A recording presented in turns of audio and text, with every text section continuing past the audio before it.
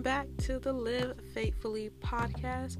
My name is Jalea, your host, and I'm so excited to be back with you guys for another week of essentially Bible study. Today definitely will be more like a Bible study, and I'm very excited to jump into it because today we'll be talking about biblical perspective.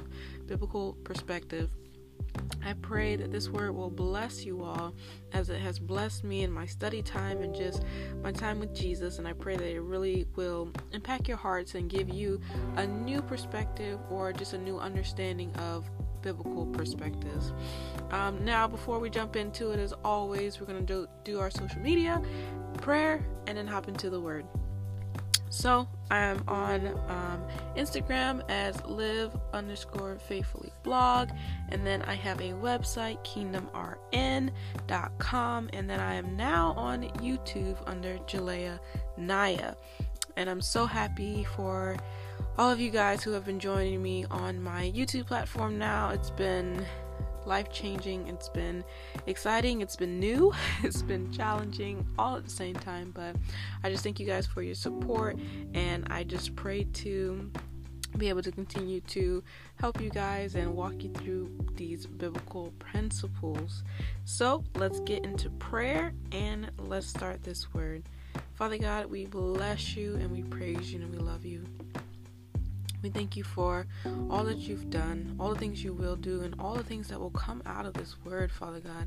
Thank you that we can join together in a space to really just talk about your word, and not just talk about it, but to live it out, because the Bible says that we should not just be hearers of the words, but doers as well.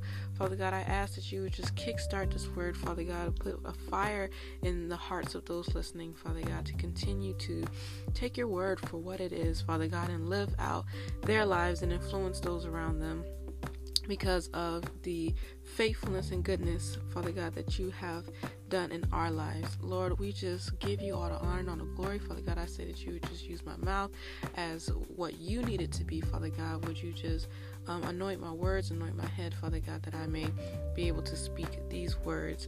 Father God, I just pray that you would just continue to inhabit our space as we give you praise and glory. And Holy Spirit, would you inhabit the air spaces and ways and wherever the people are, Father God, would you reach them and reach their hearts. And with all due respect, Father God, I just thank you for just choosing us, these earthen vessels, Father God, to do your work. Father God, we know you do not make mistakes, and we are actually your craftsmanship. So we bless you, Father God. We thank you for calling us, positioning us to be in this space, in this area. Father God, we bless you. Take all the glory on today. In Jesus' name we pray. Amen. Amen. Amen. I'm actually going to take a sip of my tea. I'm actually drinking Bengal Spice. I don't know if any of you have ever had it, but it's almost like chai with like a little cinnamon. It's slightly sweet, but it's wonderful. I think you guys should try it. Okay, so we're going to start with Proverbs. We're going to start in Proverbs 23:7. It says, "For he thinketh in his heart, so is he. Eat and drink, saith he to thee, but his heart is not with thee." Biblical perspective. Now, perspectives in general. So, how you see your situations is formed by your thoughts.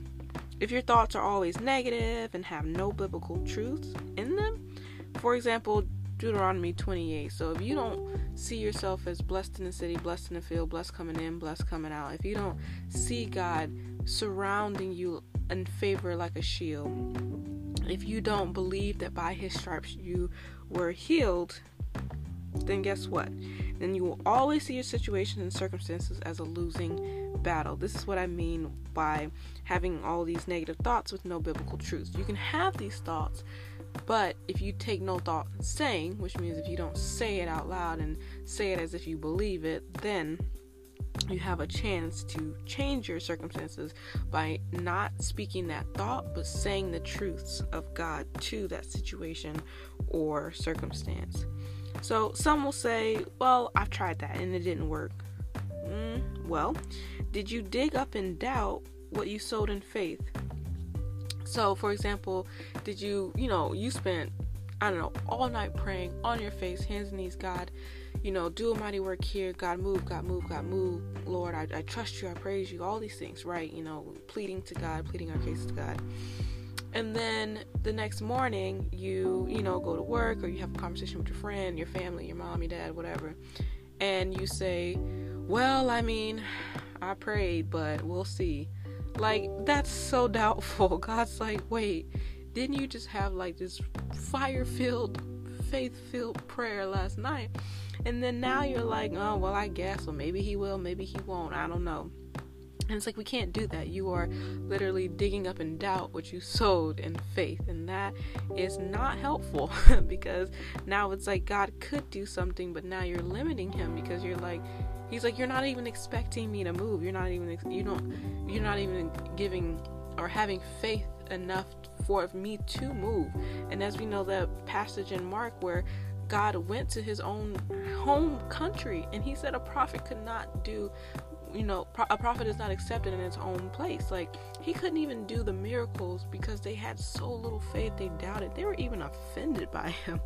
So it's like, God can only do so much if you don't open your life, open your space, open it up to him. He's not going to force anything upon us, but we have to have faith and believe that he will, and he will do it. In Proverbs 18:21, it says, death and life are in the power of the tongue, and they that love it shall eat the fruit thereof. So if you love gossip, and you love strife, and you love all the things that tear others apart, guess what? You're going to eat the fruit of chaos, discord in your own life, in your own family. They eat the fruit thereof. You get it? So I had a woman tell me, this honestly blew my mind, but I had a woman tell me, I'm a bad luck magnet. Anything that could go wrong does. She just went on and on and on about all these stories, like this happened and that happened, and I knew it because this always happens to me. Just on and on and on. And looking back, of course, I wish I would have quoted this verse to her, but in my mind, I was just like, wow, people actually are like saying this out of their mouths. Like, why would you speak that over yourself, over your circumstances? It truly, like, talk like that truly shapes like a person's atmosphere and your outcome. Death and life are in the power of the tongue. If you get a bad diagnosis and they say, well, you only have this amount of time, yada yada yada, you can declare right then and there, by his stripes I am healed, and I shall live and not die. Those are your rights as a child of God. We can speak over our lives with power and full trust and faith in the Lord Jesus Christ. And say you're not even expecting God to move over your situation, or have faith that he will. Like I said before, if you're not even expecting or trust or believe that he will even do anything, even if he does, you won't see it or recognize his presence because you're so focused on what the problem is and not the problem solver. So like I said, going back to this woman, it was like we couldn't even provide her the help that she needed because she was already expecting a negative outcome. She was already expecting the bad. She was already expecting the negative in her life. And it was like, we can't even help you or do much for you because you're already in this negative mindset that it won't work.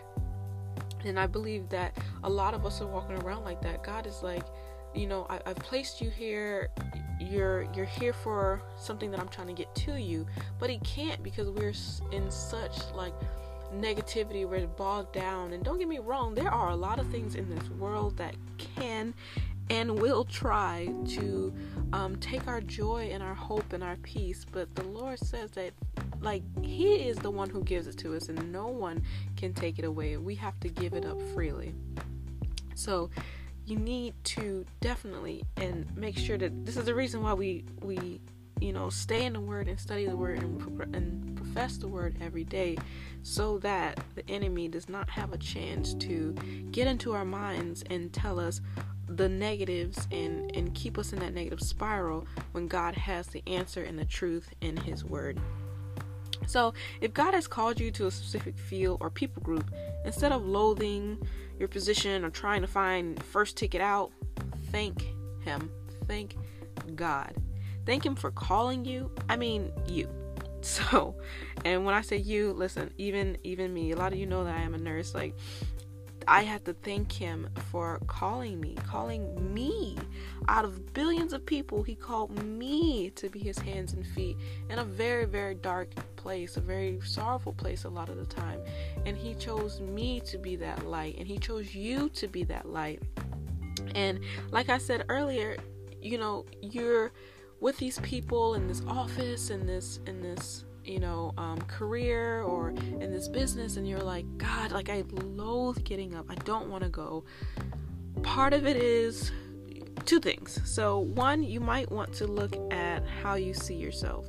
So if God has called you to that place, it's for a reason. But if you don't believe that you fit, or if you don't believe that you're meant to be in that place, or you just feel insecure, you don't feel good enough to be in that place, that's one issue that you need to take to the Lord and truly ask him to help you gain confidence and see yourself the way that he sees you, because he did not bring you there so you could fail or feel little or incompetent. No, like, God saw you as competent. He saw you as worthy to be in that place with those people, and he will bring you higher. Number two, if you're just not grateful, you know, you're like, well, God, like, other people are doing this and this. They have this amount of money. This is such small labor, or whatever the case may be. It's like you feel like you could do better, do more. And it's like, God, why do you have me here? And that is ungratefulness at its core right there. And God's like, maybe he's trying to teach you something. Maybe he definitely is trying to take you somewhere, or trying to reach someone. Sometimes it's not always about us, but maybe there's someone God wants to reach, and he's using you, his hands and feet, to do it. And he might want to take you somewhere and get something to you. Maybe there's a lesson you need to learn for your next season. Maybe there's something that you need to see or do in order to propel you to that next season. Because God has, oh my gosh, he has such beautiful works. He has such beautiful destinies, like, orchestrated for us.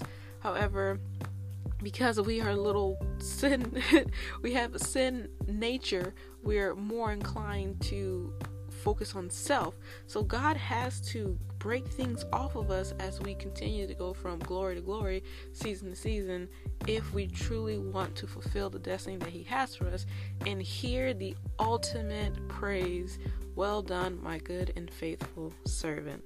So, friends, remember, but without faith it is impossible to please him. For he that cometh to God must believe that he is, and that he is a rewarder of them that diligently seek him. And that's Hebrews 11:6 in the King James Version. We must believe God that no matter our circumstances or what happens in the world, God is sovereign. That means he has the last say so. He is bigger than your problems. He is bigger than the problems of the world, problems of your family. He is bigger than sickness. He is bigger than disease. He is bigger than a cough. He is bigger than a cold. He is bigger than any situation that you could possibly go through, because the Bible says that the Lord Jesus overcame the world. We have victory. God is so big. He's so vast. He is worthy, and we should exalt him and bow low before his glory, his magnificence. If you just spend time praising God, worshiping him for who he is, you will see that these problems that you have in your life are so small, and have to believe and know that he's a good father and a rewarder of them who diligently seek him. So just take him at his word, and you will be rewarded greatly. You will be able to see your circumstances in a biblical perspective and know and believe and trust that God has your back. He is for you, that you truly are blessed in the city, blessed in the field, blessed going in, blessed going out, that he truly will bless your offspring. He is for you even in your joy and your sorrows, that he is before you, behind you, within you, and around you. Friends, I pray that this word bless you as it blessed me. I pray that you have a blessed rest of your week. And thank you so much for joining me once again. I'll see you all next week. Bye-bye.